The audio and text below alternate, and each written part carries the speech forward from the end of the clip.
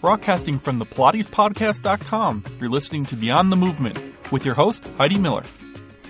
Hello, and thank you for joining Beyond the Movement, the Pilates Podcast. I'm your host, Heidi Miller.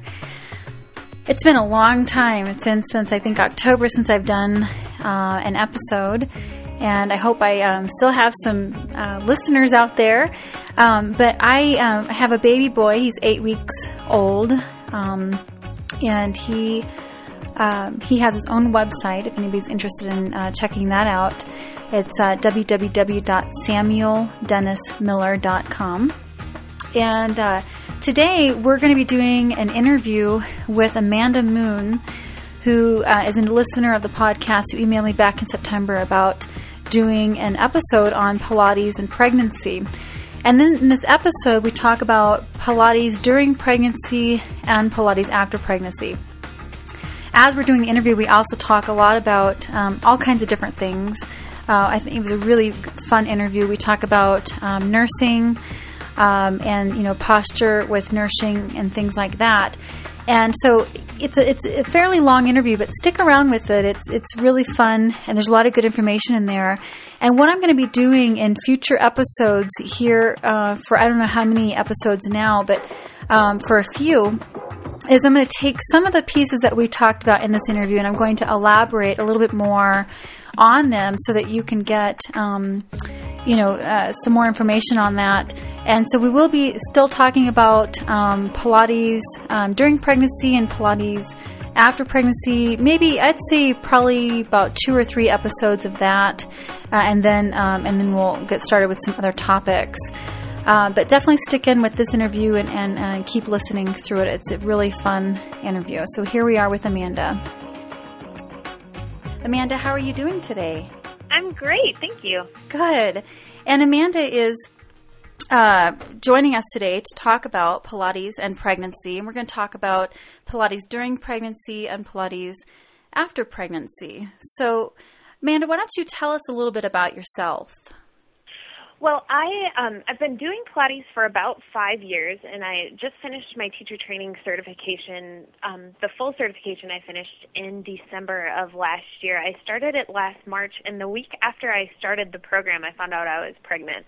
I was working in the music industry here up until that point, and then I was just going to teach on the side because I love Pilates, and it's really changed my life and changed my my outlook on fitness and things like that. So I was just going to teach on the side, and then after I found out I was pregnant, we kind of went back and forth for a while and decided that I would teach full-time so that I could, or not teach full-time, but I would leave my job in the music industry so that I could teach and stay home with my daughter during the day. So wonderful.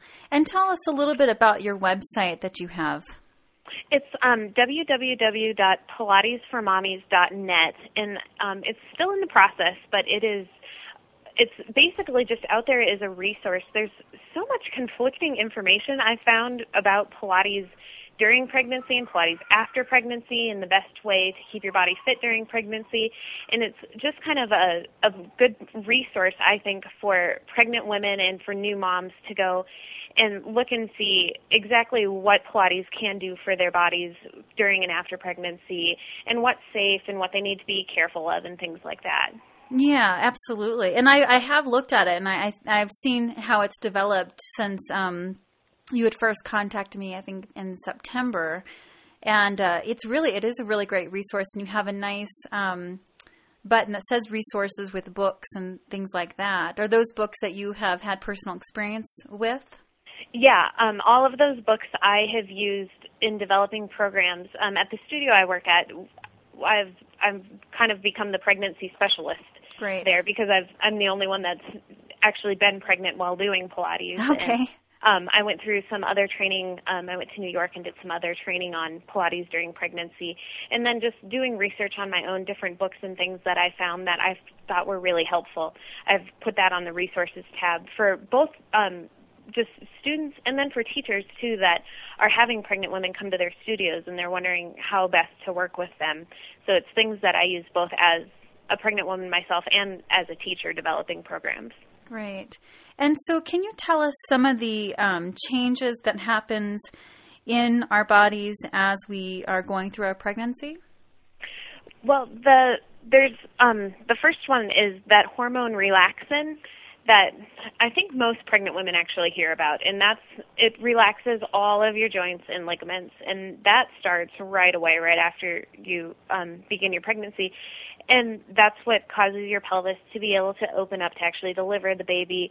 And when you're feeling like ligament pain and things like that, it's from that hormone that allows your stomach to grow and allows your uterus and the baby to grow. And then the other really huge one that I'm learning more and more women have never heard of, and it's amazing to me that our doctors don't tell us this, my doctor never talked to me about it, is it's called a diastasis recti, and it's your six-pack muscle. It splits to allow the baby to grow. It splits right down the middle on the linea alba. It just kind of moves off to the side, and it allows room for your uterus to grow because that muscle is just too long and thin to stretch over top of the uterus like everything, like your skin and everything else does. So it just splits, and that split, it's perfectly normal. It doesn't hurt, but it happens to 95% of pregnant women, and if you're not careful, you could keep that split for your entire life, which can cause back problems and things later. And what are the things that can maintain that split? Because this is something that I'm learning newly as I'm 2 months out from my pregnancy or my delivery, and thankfully I had known ahead of time. But can you discuss with us some of the things that a woman who's just delivered would not want to do, and maybe even possibly how long you would not do certain exercises to prevent that split to stay permanent? What you want to do is you want to work your transversus, because the fibers of the transversus run perpendicular to the fibers of the rectus. So when you work your transversus, it actually pulls that rectus back together. You need to be really careful about doing things where you bring your head up off the mat or doing like leg raises, anything that puts a lot of strain on your rectus, because it's split. It's a muscle, and it's going to take the path of least resistance. So if you're bending at the waist, every time you bend, that muscle is actually going to go a little bit farther apart, and then instead of coming together, because it's just easier for it to move off to the side than it is to fold back together. So when the clients that I work with, I try to teach them to see when their transversus is engaging, to see when they're really pulling down their rectus and when they're pulling it together. And then I allow them to do like little head curls and things like that, just to the point of where they can still see that it's pulling down. As soon as the rectus starts to poof out, as soon as it moves into a rectus exercise instead of a transversus exercise, they've gone too far. Another thing that I really like to do with my clients, and it's a lot easier than teaching more their transversus, is because as any Pilates instructor knows, that's just like a whole ball of wax unto itself. It is, yes. Very hard to do. We do a lot of splinting, which it works best if you have something that's non-stretch, like a scarf, and you wrap it all the way around the stomach, right at the belly button, or the point where the split is the biggest. And every time you curl, you pull that scarf together in front, and that's actually pulling the rectus muscle together. Or you can just use your hands to do it too, and you just kind of push on the sides and you push it together while you do like transversus pulses or little head curls, things like that. Absolutely. And have you found that using equipment has been better with some of your clients post-pregnancy when you do start to get them to roll through their spine? You mean like using like Reformer and Cadillac, or? Cadillac primarily. I was thinking like the roll down bar, like doing the roll ups and stuff. Is that something that at some point that your clients are able to do, or can they do that fairly early on if they can stay, in their transversus? Or when do you introduce the roll up on the Cadillac to your post-pregnancy clients? When their split is less than half a finger wide. Okay. When we start doing things like that. We do, with the push-through bar, we'll do like a cervical non-curl, because that they can easily see that their stomach is still pulling down, or they can at least feel it. But that full roll up and roll down is, there's, at some point, all of my clients, at least, I feel that they come out of their transversus and go into their rectus a little bit. Sure. So I actually have them, like, when they're laying down and when they're getting up from laying down, we still do it like they're pregnant. They roll onto their side Absolutely. and push themselves up that way. Right. But I check their diastasis, their first visit, obviously, and see how big it is. And then depending on how big it is, I either check them every week after that or every 2 weeks. Because if it's a fairly large diastasis, like if it's 2 centimeters or wider, then I don't want to check them every week because then it just gets frustrating because Sure. The progress isn't super, super fast. But when it's a centimeter or less, I've had clients come in 1 week and then they do transversus pulses and they do exercises at home and they're closed the next week when they come in. Wow. Which is really exciting when that happens. But those clients have all been 4 months or farther out of their pregnancy. Oh, okay. And how do you check the diastasis?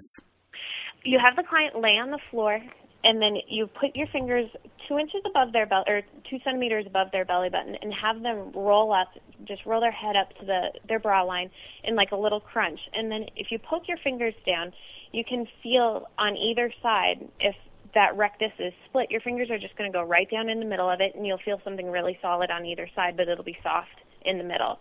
If it's solid, or if they're not split, then when your fingers go down, you're just going to hit muscle, and it's just going to be hard. Okay. That's great. And then, And people can do this to themselves as well, right? Right. Yep. Yeah. No, it's good for everyone to know because that isn't something that, when you are a Pilates teacher who's never been through pregnancy, it's something that you wouldn't necessarily know intuitively to do unless you've actually been trained on how to teach women, during and after their pregnancies. And that's one of the things that I always, told myself that I wasn't going to train women, through their pregnancies, or at least not can claim to be an expert. I mean, I've certainly trained some, but I've, had to do a lot of research as I've been training them. But I told myself I wasn't going to do it until after I had experienced it myself.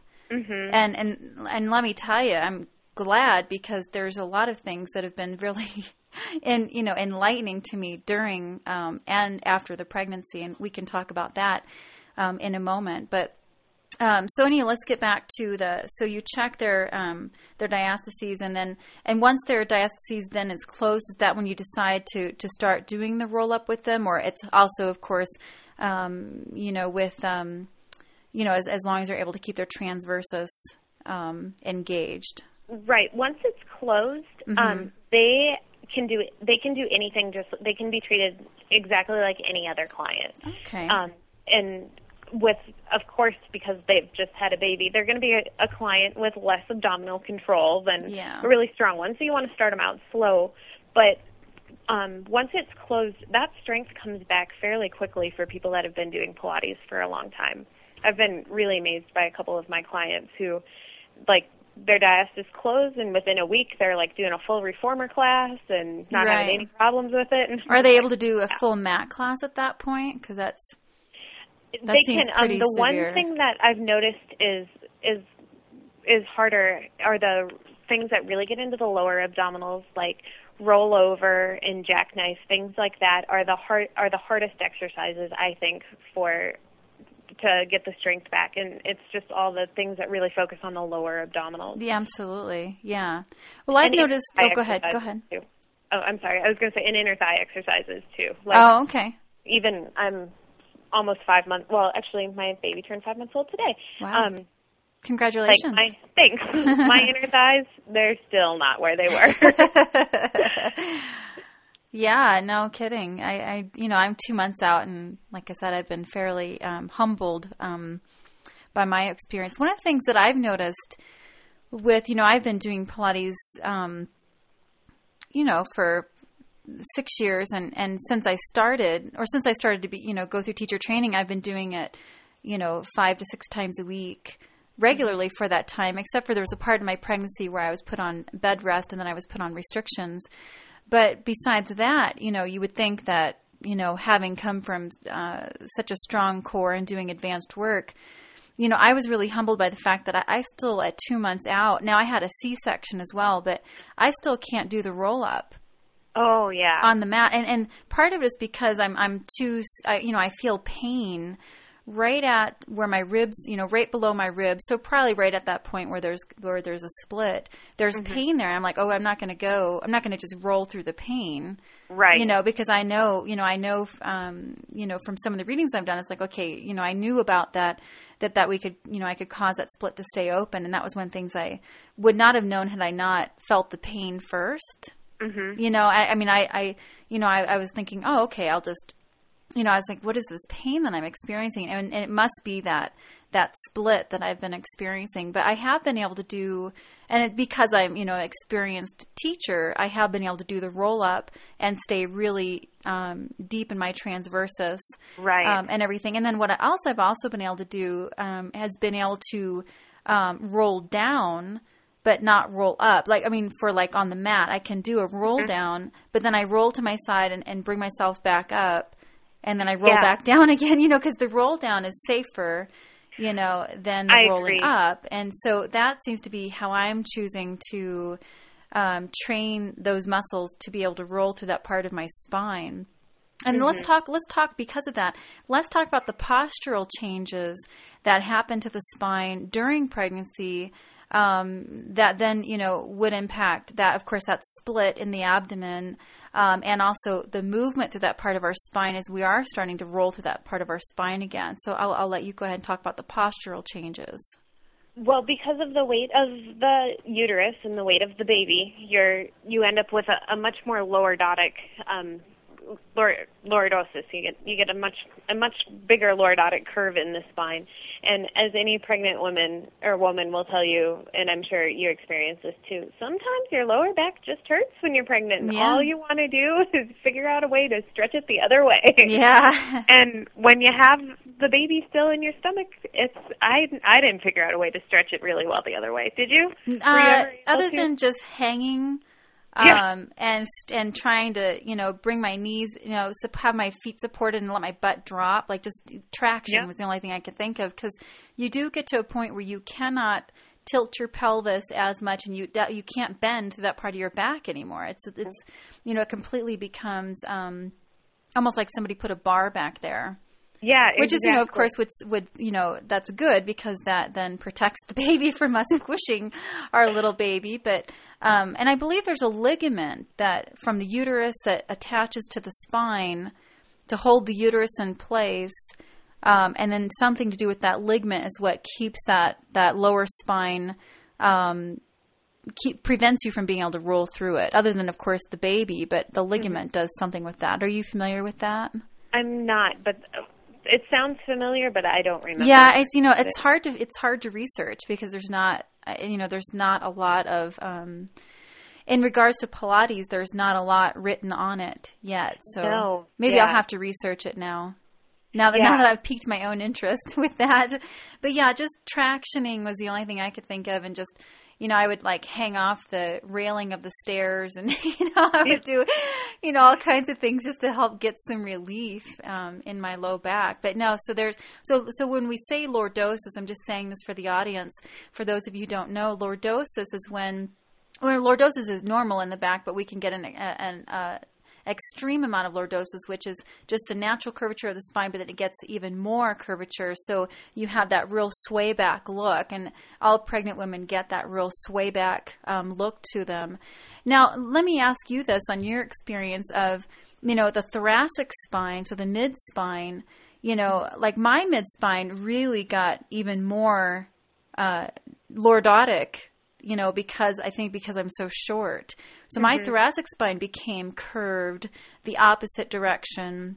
Right, to balance it out. And so, that's part of, I know, of course, so let's talk about that, because with the, there has to be some curve that goes the opposite direction in thoracic spine for the rib cage to open up. Mm-hmm. Right, and so the rib cage opens up, and then that's of course part of that split that happens in the rectus abdominis, and so that so that's part of bringing the rib cage back together, because right after pregnancy you feel like your ribs are just kind of splayed out there. Right, I don't remember for sure offhand what the exact angles are, but the angle of your ribs goes from being something like, I want to say 67 degrees to like 100, and it's close to 180, I think. It's it's more than 108. Your ribs just basically, straighten themselves out. Yeah, yeah. And yeah, that's a huge thing. And then I think nursing also contributes to the curve in the thoracic spine, because as much as you try not to be, you're hunched over that baby while they're eating. Uh-huh. And just the whole thought of pulling your shoulders back, it's a really neat idea, but it's really hard to do while they're eating. It is. Yeah. When you're nursing 10 to 12 times a day, that just really contributes to that. Yeah, no, it's huge. And let's talk about that in just another moment, because I've got something to add that's happened to my body that I was, I'm struggling with a lot. But I'm kind of thinking about that part of the thoracic spine again, as far as when we, if you think about how if that thoracic spine becomes dished the wrong way, so instead of being, out, out to behind us, it comes forward like our low spine does. That would then also pose the problems with rolling up through the spine, because when you try to roll through that spine, those muscles get so tight, right? That you have to start learning how to stretch those muscles out again, bring the rib cage down and together, which is what you were talking about with your clients being aware of as they're just rolling up, to keep the rectus together rather than letting it split open. But that's one thing that I've really noticed, is the tightness in that part of my back that, it's getting better. But, with a C-section, I could not do, I couldn't do any Pilates for 6 weeks after having the baby. And I think, of course I was doing breathing exercises and everything, but, you're really sore in those abdominal muscles. I don't have any other experience, other than that. But, I know that, I don't know if that contributed to, having more problems, than if I could have started a couple weeks after the delivery or not. But that's probably one of the things I've been really. It probably did. Yeah, that's more time. Uh-huh. Yeah. Now let's talk a little bit about the nursing, because I think that's probably something that everybody needs to know out there who's listening, is that, I know, so this is something you actually had on your website, and I was really, really happy to see, is that what happens to the upper thoracic cervical spine during pregnancy, and I'll let you elaborate on that in a minute, is that it can cause a pinch, and then you can have the symptoms of carpal tunnel. Right. Well, I'm now experiencing that pinch, and I have that experience primarily in my left arm, but going down also my right arm.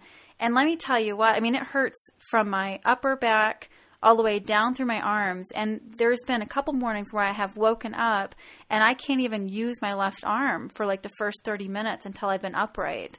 And it's really scary, But I tell you, by looking at your website and seeing what you wrote on there, that made me feel so much better, because I'm thinking, oh my God, what is wrong with me, And I know it's to do with my positioning of my rib cage and my shoulders when I nurse, and I'm having a really difficult time trying to find the perfect posture for nursing, just like what you said.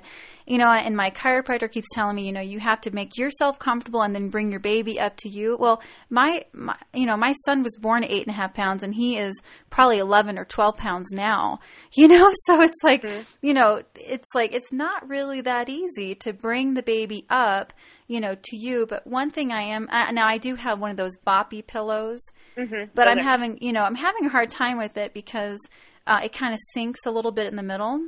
Okay. And it's a brand new one. But so I was doing some research, and I don't know if you have any experience. There's a pillow called My Best Friend nursing pillow. I've heard of it. I've never actually used it, but I've heard of it, and I've heard it's amazing. I'm going to try that. It has a lumbar support in the back, and that's what I feel like I've been missing. I've been trying to roll up towels or anything, because I think, so let's talk about, I think that the lumbar support would help with, at least if we do slunch over, at least you're not causing a slouch in your low spine as well, and your rib cage can be in a more natural position if you have lumbar support.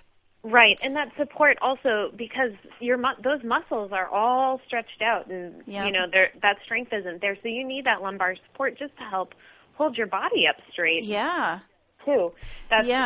I had to shove pillows behind my back all the time right. in order to nurse. And I had this one spot on the couch that was my spot. Yeah. I could make myself comfortable in this spot. Right. And we had people over. She was born in October, so we had people over for Thanksgiving. And I was like, I'm sorry, but you're going to have to move now because this is where I nurse. Right, exactly.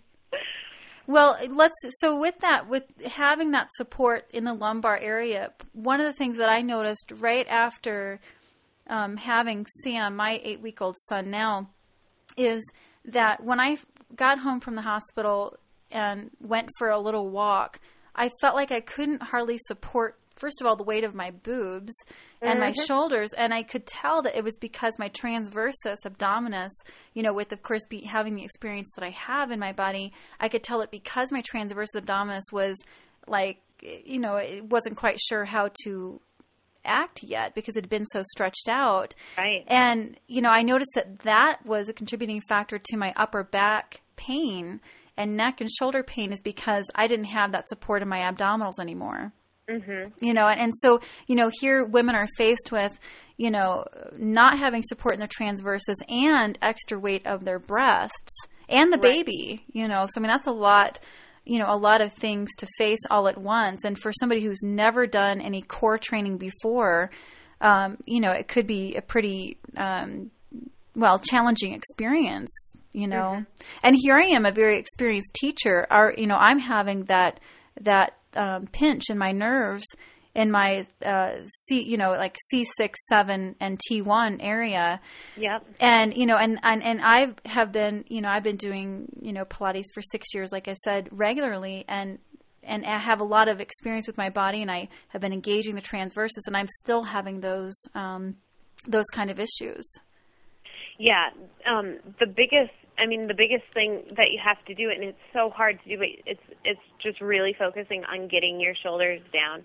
And until you find a really good, comfortable way to nurse, which honestly didn't happen for us until about a month and a half ago. Oh, okay. Mm-hmm. Got big enough to where she has enough strength in her abdomen now to support herself a little bit. Okay. I think that's one thing that I wasn't prepared for is how heavy the baby is when you're trying to hold them up and nurse, especially if, like, I have to support my breast with my hand while I'm nursing. So I have one hand to hold her and one hand to hold my breast. Yep. And their heads are heavy. Yeah. To hold that head up is that's a lot of work. Now, yeah, go ahead. Get into, like, your shoulders start to tense up, and you pull everything up, and your upper traps engage, and that's what can cause that nerve pinching to happen. Yeah, yeah. So wasn't Lily born early? She was 3 weeks early, but she was 7 pounds 8 ounces when she was. Oh, well, thank God then, huh? Yeah, exactly. You're like, all right. So when my doctor delivered her, he was like, "Aren't you glad we didn't go full term?" Yeah, she would have been like 10 pounds or something. Exactly. Yeah, no, that's great. Yeah, with preterm babies, I know sometimes they have a little bit harder time with nursing, but maybe if yours, since Lily was bigger, maybe that wasn't the case. Yeah, it was. Because she's my only child, right, I don't know for sure. I don't have anything to compare it to, but it was pretty tough for us for about the first month. Like, I'd call the lactation consultant a couple times and have to get some extra advice. And I was very determined that I was going to nurse, partially just because the financial aspect of it. Sure. I'm like, I can't justify paying for something I make for free. Yeah, I know. That's what I said too. I really was determined that I was going to figure out how to make this work, but it was hard for a little while. And I had heard beforehand, like everyone says, it's tough, but it gets easier. It gets easier. And those first couple of weeks, I was like, it better get easier. Yeah, I don't know how long I'm going to do this. Yeah, no, it's definitely hard.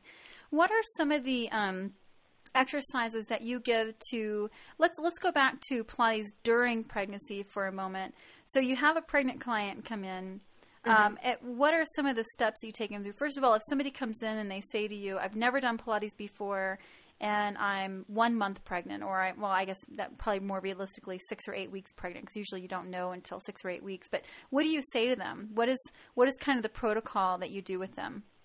The first thing that we do is we teach them how to do transversus pulses correctly and teach them how to do them in all of the different positions, whether they're sitting, quadruped, laying down, because that, I think, is the single most important exercise to know how to do while you're pregnant, and it's what you can start right away after you have the baby, too. Can you describe what you mean by that? Just so, because some of our listeners may not know what that is. Yeah, it's basically a breathing exercise that we do where we have the client take a big breath and we have them pooch out their belly. We tell them to take a Buddha belly breath, basically. And then as they exhale, we tell them to draw their navel to their spine or think of closing their hips together and closing their ribs together to feel that really deep contraction of the transversus.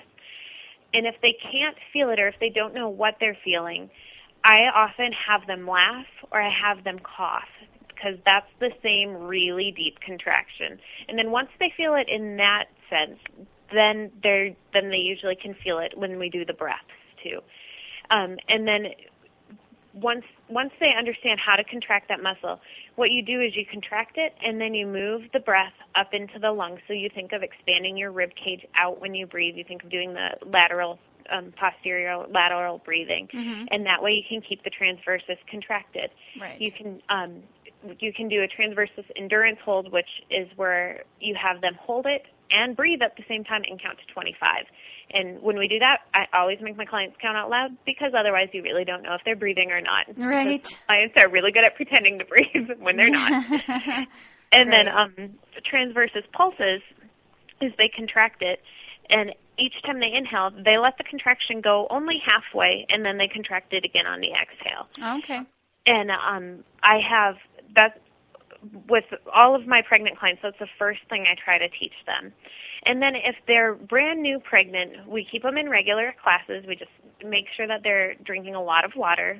And if they start to feel sick or dizzy or anything like that, we make sure that they tell every teacher that they're pregnant too, because I think we have 8 teachers at the studio now, and it's something that your teacher needs to know, that is because there's some exercises like sometimes rollover isn't going to feel so hot, and so if you just tell your teacher that, then we just won't do it in class, and that's fine. Right.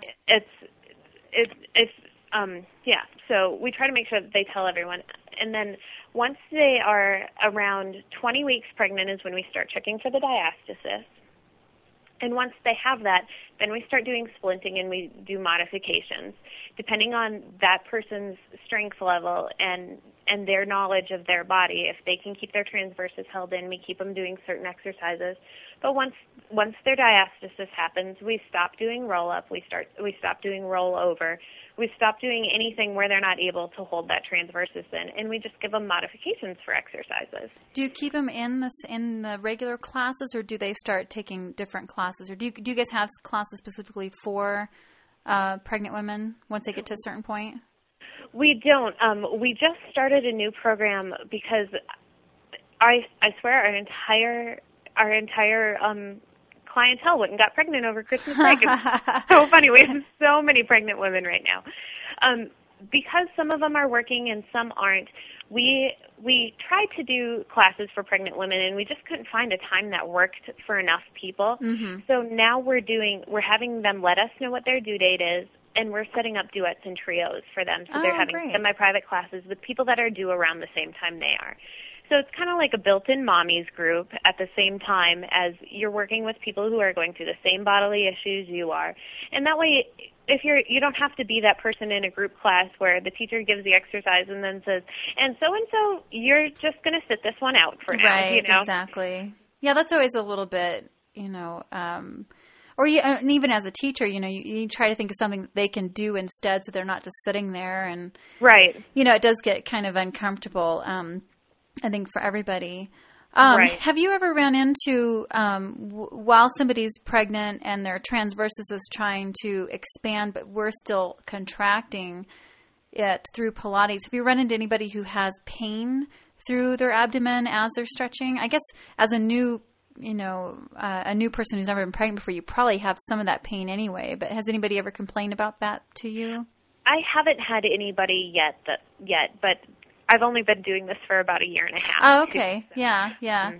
Well, I think that I must have gone through everything possible just so I could learn for some reason, because, when I was going through my pregnancy, I had to do more of the Buddha belly breathing on the inhale, and then as I exhaled, I contracted. But there did come a point where I just needed to stretch my abdominals. It might be because I'd been a teacher for so long that my muscles were really, pretty toned. So it might have been a little bit more painful for me as they were stretching. But I did find that I did have to really modify my breathing to stretch my abdominals and then also contract them both. And the other thing, too, that I noticed is there came a point where it was really uncomfortable for me to do leg spring series on the Cadillac. Mm-hmm. And that might have been the ligament pain, in the inguinal ligament area and the groin area. And also the contracting the inner thighs started to become painful for my pubic symphysis and all that. Yeah. And I know that that's some of the contraindications they tell you not to do with a pregnant woman is to, because of that, you don't have them over engage their inner thighs. But there still has to be some awareness there, to connect into the psoas. Right. And the inner thighs, just to be able to give birth to, you don't want them to be too tight, because if they have a vaginal delivery, they have to be able to stretch out. Oh, good to know. So what I really focused on with my clients is we would work the inner thighs and then we would stretch them, just like you were talking about with the Buddha belly breathing and then contracting the transverses. Like you work it and then you stretch it so that you maintain strength, but it keeps being nice and stretchy. Right, absolutely. Yeah, that's good. That's really good to know. And so let's talk. Is there anything else you want to add as far as to training a client? Oh, there was one more thing. If somebody comes in and they never had Pilates before and they're early in their pregnancy, do you have them get a doctor's note or anything like that, or do you just let them assume the liability, or talk to them about that, or how do you address that? All of our clients sign a liability release, so we don't require a doctor's note from anybody, but we do talk to them pretty extensively about what's going on in their bodies while they're pregnant, and just make sure that they're aware. And we're very, very adamant about, if anything hurts, if you start to feel dizzy, you need to tell me immediately. Right. And luckily, so far, we've had really good clients that have been very upfront and honest about, I'm dizzy, I need to stop now, and then we're good with that. Yeah. We just need to know. That's good.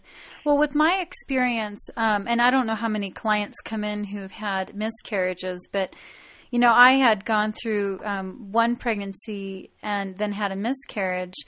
And so when I came, when I was pregnant with Sam, I was really scared, to do a whole lot of, I was doing some stuff, but I was really modifying a lot. And one of the things that I was freaked out about everything. So I just really didn't want to lose another pregnancy because, obviously. And one of the things that I was scared to do, and people were kind of freaking me out in the yoga community a little bit, because they don't believe you should go,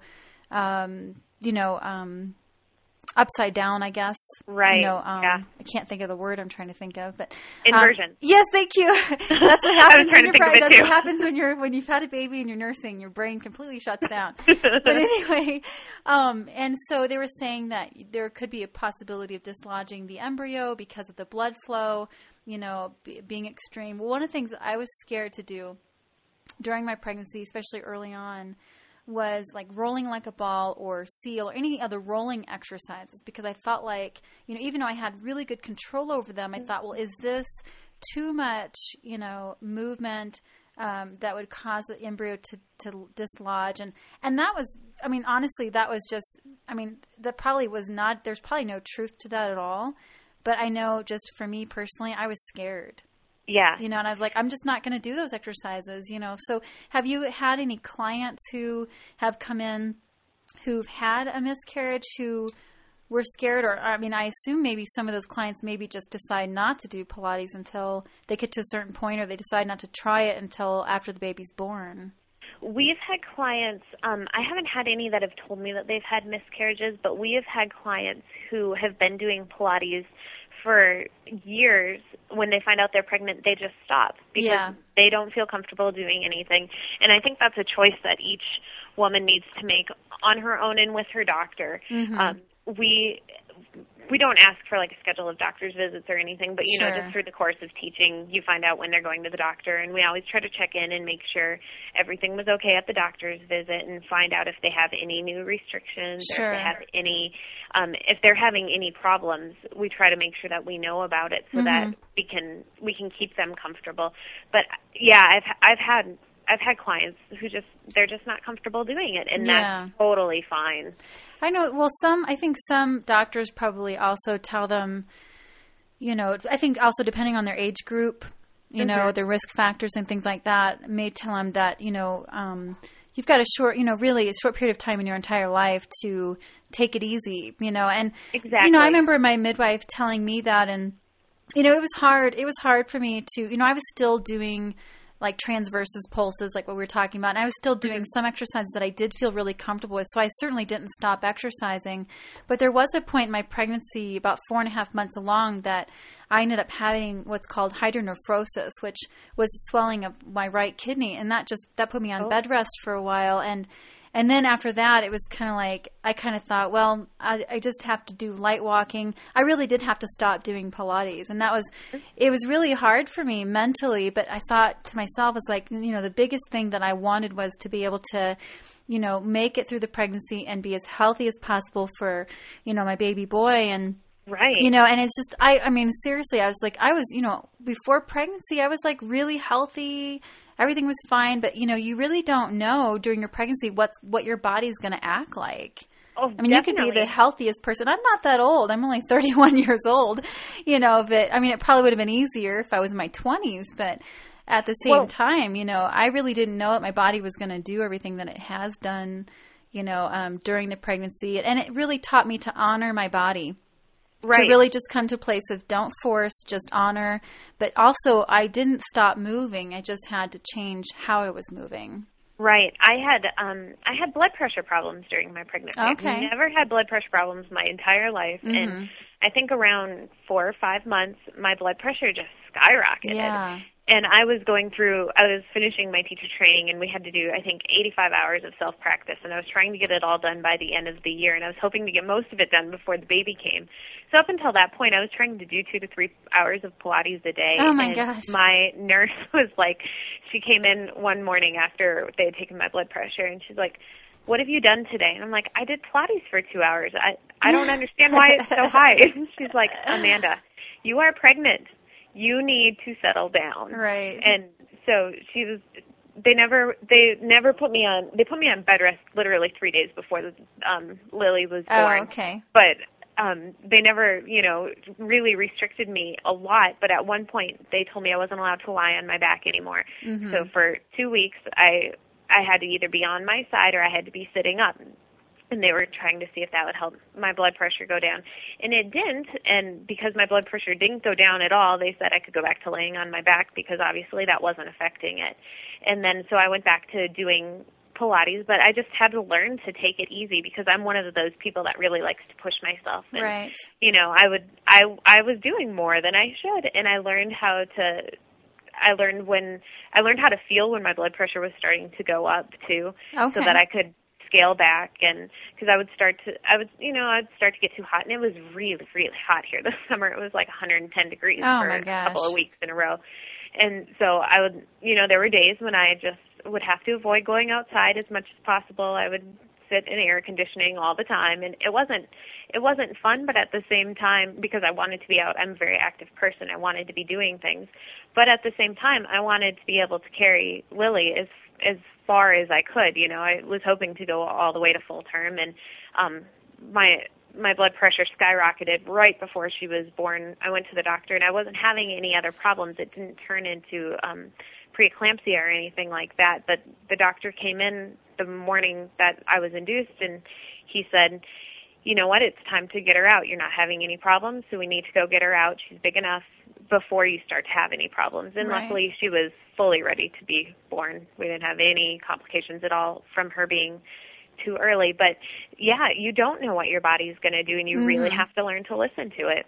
Yeah, and I think that's probably the biggest lesson that I have learned through the pregnancy, and of course now after the I thought I was, I know if you probably listened to all my podcasts, I thought I'd been through enough life lessons. I thought, oh, okay, well, apparently I haven't, and I had to go through, a lot of things. I've been very fortunate. I feel very fortunate that, I was able to make it through the pregnancy without any real bad hiccups. And then, and of course, Sam was born very, very healthy, and he's a very healthy baby boy. And I feel very, I feel very thankful, but at the same time, there's been some things that, like with this nerve stuff in my arms and stuff, you feel a little bit humbled, you know, and it's probably good. It's really good as a teacher to be humbled occasionally, because I think that, every now and again you can get a little bit egotistical, and I hate to even say that because I hate to admit it to myself, but every now and again I felt myself being like, oh, I'm so strong, that kind of thing. And it's really not a good place to be when you're a teacher. And I think that this has been a really positive experience to be humbled in a way that, then I can be even more, more understanding to the postnatal Pilates clients. Have you experienced that with, after having after having Lily? Were you surprised by anything in your body when you were trying to get back in shape? Were there some things that you've been surprised about that you go, oh, okay, now I understand my postnatal Pilates clients better? I thought that with nursing, the weight just fell off. Yeah, me too. And that's totally wrong. Right. And I don't know what your experience has been, but mine has been, my body's really kind of held on to the weight. I've still got like 30 pregnancy pounds I need to lose. And I think part of it is I do exercise a fair amount now, and my body is like, okay, we want the calories because we're making milk and you're exercising, so we're just going to hang on to this for a while. Right. And I've had to really kind of humble myself and get to the point where I'm like, I am not going to look, not that I ever looked like a ballerina, but I am not going to look like a ballerina now. And this is my body, and this is how it is. I know that I'm strong, and I have to stop comparing myself to, we have a lot of college students in our clientele. Okay. Like, I'm not going to look like a college student. Right. I just had a baby. Well, I think too, a good mindset to have, and I have a similar experience with thinking that the pounds were just going to fall off, and I kept telling myself, well, I had 6 weeks where, I was recovering from my C-section, and now I've only been exercising for 2 weeks. And I really thought that in those 2 weeks, I'd really be dropping the weight. Mm-hmm. I thought, oh, well, I'm walking, I'm doing, some Pilates and everything.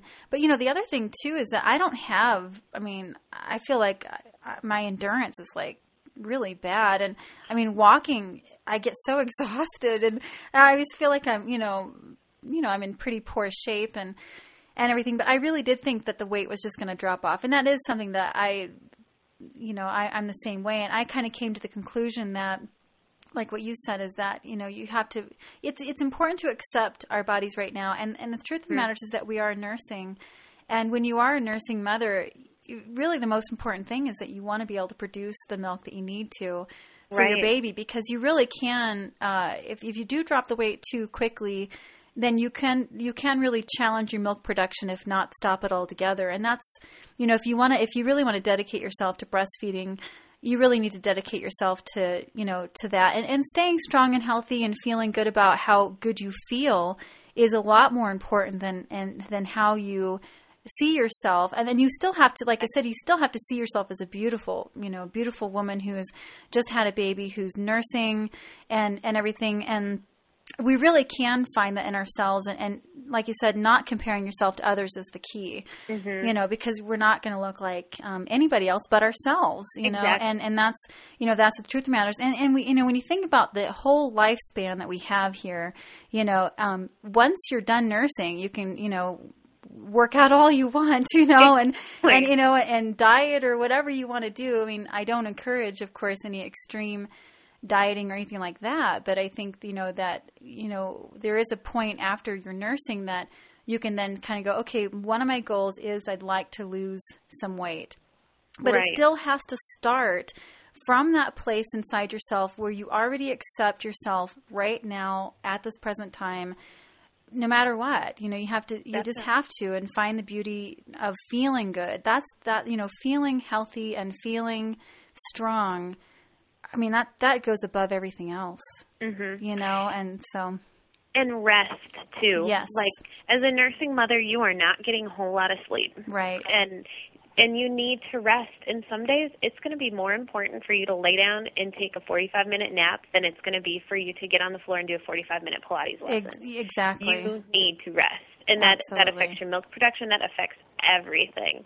And that's been something that I've had to really work on in myself, but I've really had to try to stress with my clients too, is it is okay if you miss a session. You need rest. Yeah, that's great. So that's, I think personal experience with all this, it really does give teachers, more empathy towards their clients, during pregnancy and after pregnancy. And I do encourage teachers out there, I know I waited before I decided I was going to say I was going to be like an expert with, Pilates during pregnancy and after pregnancy. I now I can honestly say that I am, and it's because I'm going through it personally, right now. And, because of being an educated, teacher and educated body, I can honestly say that these are things that I've experienced. And when you do research, you see that other women have too. But as a teacher who has not had the experience, I'm not really quite sure that you can really, no matter how much research you do, no matter how many classes you take in the subject matter, I'm not really sure that you can say that you're an expert at it. Because I think, this is from my personal side of things, and nobody has to agree with me. But, when I was training some of my pregnant women, I haven't had a lot actually. I think I've only trained probably 4 women in 6 years, is that, there was certain times where it was hard for me to understand why they couldn't do certain exercises, and I was like, and I totally honored that, but there was a part of me that was kind of like, I wonder why they can't do that, right. and it didn't actually make a lot of sense. Or when I'd have one pregnant client who would just be, hell's bells and do everything, and then another pregnant client who would not be able to, Yeah.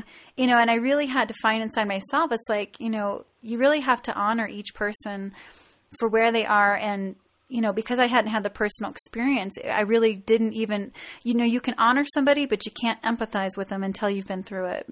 Right. Yeah. So. And yeah, you definitely, it's very hard. And it's the same thing I think with your doctors too when you're pregnant. I had a male doctor, and I don't think I love my doctor. He was great. But there were times when I just wanted to be like, why does it feel like this? Or do you understand what I'm saying? And I knew that he really couldn't fully understand what I was saying, because he had never felt a contraction. He didn't know how to describe it to me.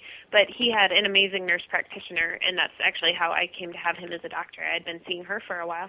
And so I would talk to her about it, and she was much, much more able to understand what I was feeling and saying and empathize with me and explain things in a way that I could understand better. And I think it's the same with us teaching. Absolutely. Yeah. No, I think it's, I really, I'm excited about being able to teach, clients, pre and post, natal Pilates.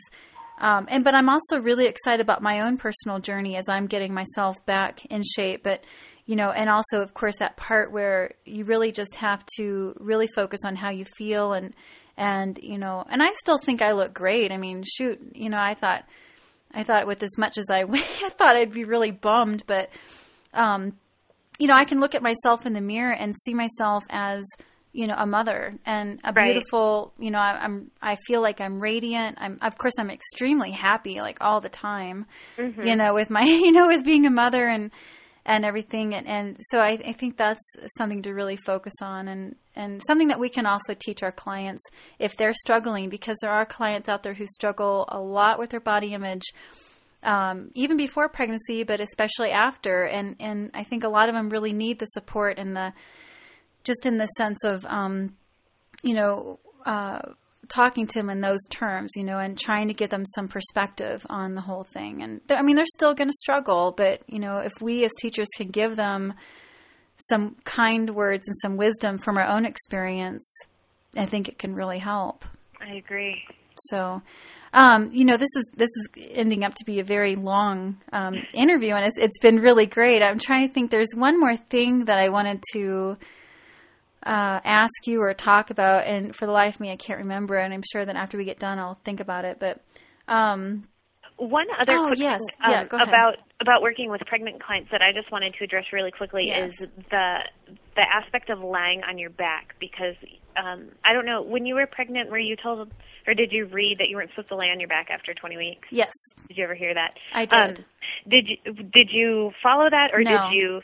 Yeah, I didn't either. Yeah, because I waited until I felt uncomfortable laying on my back. Right. That's exactly what I was going to say. Each woman is different, but what my doctor told me was the blood supply to the mom is in case anybody doesn't know, the reason why they talk about not lying on your back is because the weight of the uterus can compress the vena cava, which I can't remember if it's an artery or a vein, because I always get those messed up. A vein. Yeah. And it can ultimately restrict blood flow to the uterus. But what my doctor told me was it's going to restrict blood flow to the mother first. Right. The amazing thing about the pregnant body is it gives everything to the baby first, and it gives it to the mother second. Right. So the mom is going to feel the effects of it long before it starts to hurt the baby. So women can lie on their back, and as long as they feel comfortable, as soon as they start to feel lightheaded, then they need to come up. And we've had one client at our studio who wasn't comfortable lying on her back for any amount of time. But other than that, I've never had a problem with any of my clients lying on their back. Yeah, no, there was only one point, and I was 1 week past due. I think it was the last 3 weeks of my pregnancy. That was the only time that I felt, the last 3 weeks of my pregnancy did I feel uncomfortable lying on my back. Mm-hmm. The rest of the time. Did you feel comfortable in any position at that point? Yeah, not really.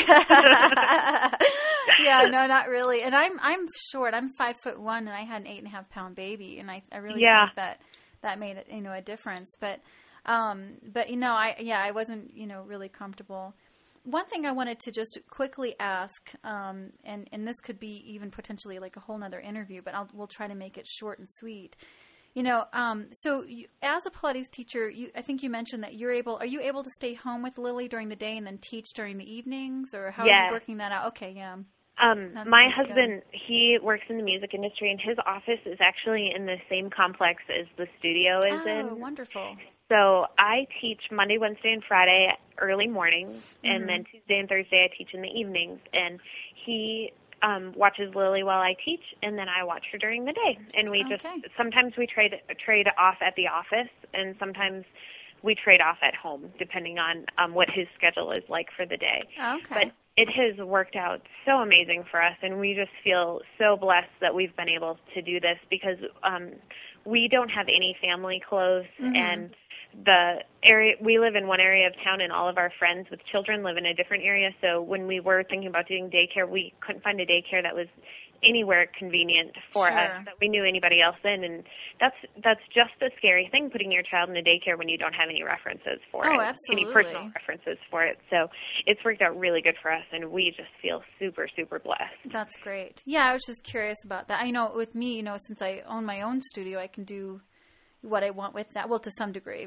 financially, but it made more sense to do that rather than pay for daycare, to pay a teacher to be at my studio during the day, and then I teach at night. So anyway, I was just curious, because I'm now going to be, of course, meeting a lot more other Pilates teachers who are moms, and curious on how they're able to work out with their schedules. So. But anyway, well, thank you, Amanda, so much for talking with me today. This was really fun, and I hope that this, this helps a lot of people out there. But if somebody has a specific questions that they would like to ask you, how can they contact you? My email is amanda@pilatesformommies.net, and that's probably the quickest and easiest way to get a hold of me. Okay, sure, absolutely. And of course, your website is www.pilatesformommies.net. And that'll be a great resource. A contact us link on that page too. Okay, wonderful. All right, well, thank you so much, Amanda, and great luck with your family and your growing baby, and thank you. And good luck with you too. Thank you. Thank you. This was our first time being on the air since October, so thank you for joining me for that, and And it was a real pleasure. Thank you so much. All right. Thank you. Bye-bye. Bye-bye. Thank you so much, Amanda. That was really great. And that was a really fun interview. And if anybody has any questions that they want to specifically ask to Amanda herself, you can email her at amanda@pilatesformommies.net.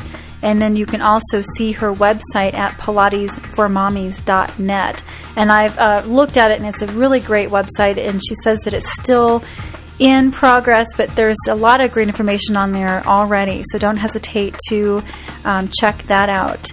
And also, first and foremost, it'd be great to get some emails about some topics that anybody would like to hear about. I do have some emails in archive that there are some topics that I will be visiting, and so if you have sent in a suggestion, I will be talking about those here in the near future.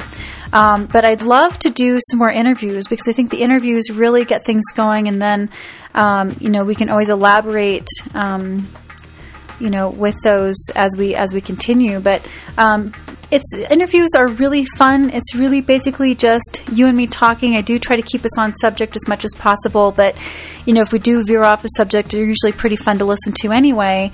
And then I usually try to take pieces of those if there's something we need to elaborate more on, and I try to do another episode on that. So think about what you'd like to talk about, and email the suggestion to me. I'd love to talk to more of you out there. And we're going to be having an offer here pretty soon with a prize on email suggestions.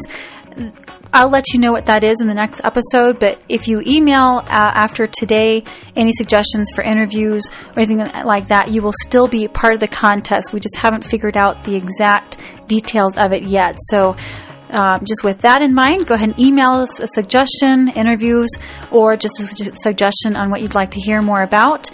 And I hope I'm back for, I definitely won't be going as many months as I did this time in between episodes, but it may not be on a real strict schedule, but I'm going to try to stay on more of a schedule now. So thanks again. I'd love to hear from all of you out there. You can email me at Heidi, HEIDI, at thepilatespodcast.com. And if you haven't seen or listened to the other podcasts, they're archived. Go ahead and look at those at www.thepilatespodcast.com. So thanks again for listening, and we'll talk with you next time. I'm your host, Heidi Miller.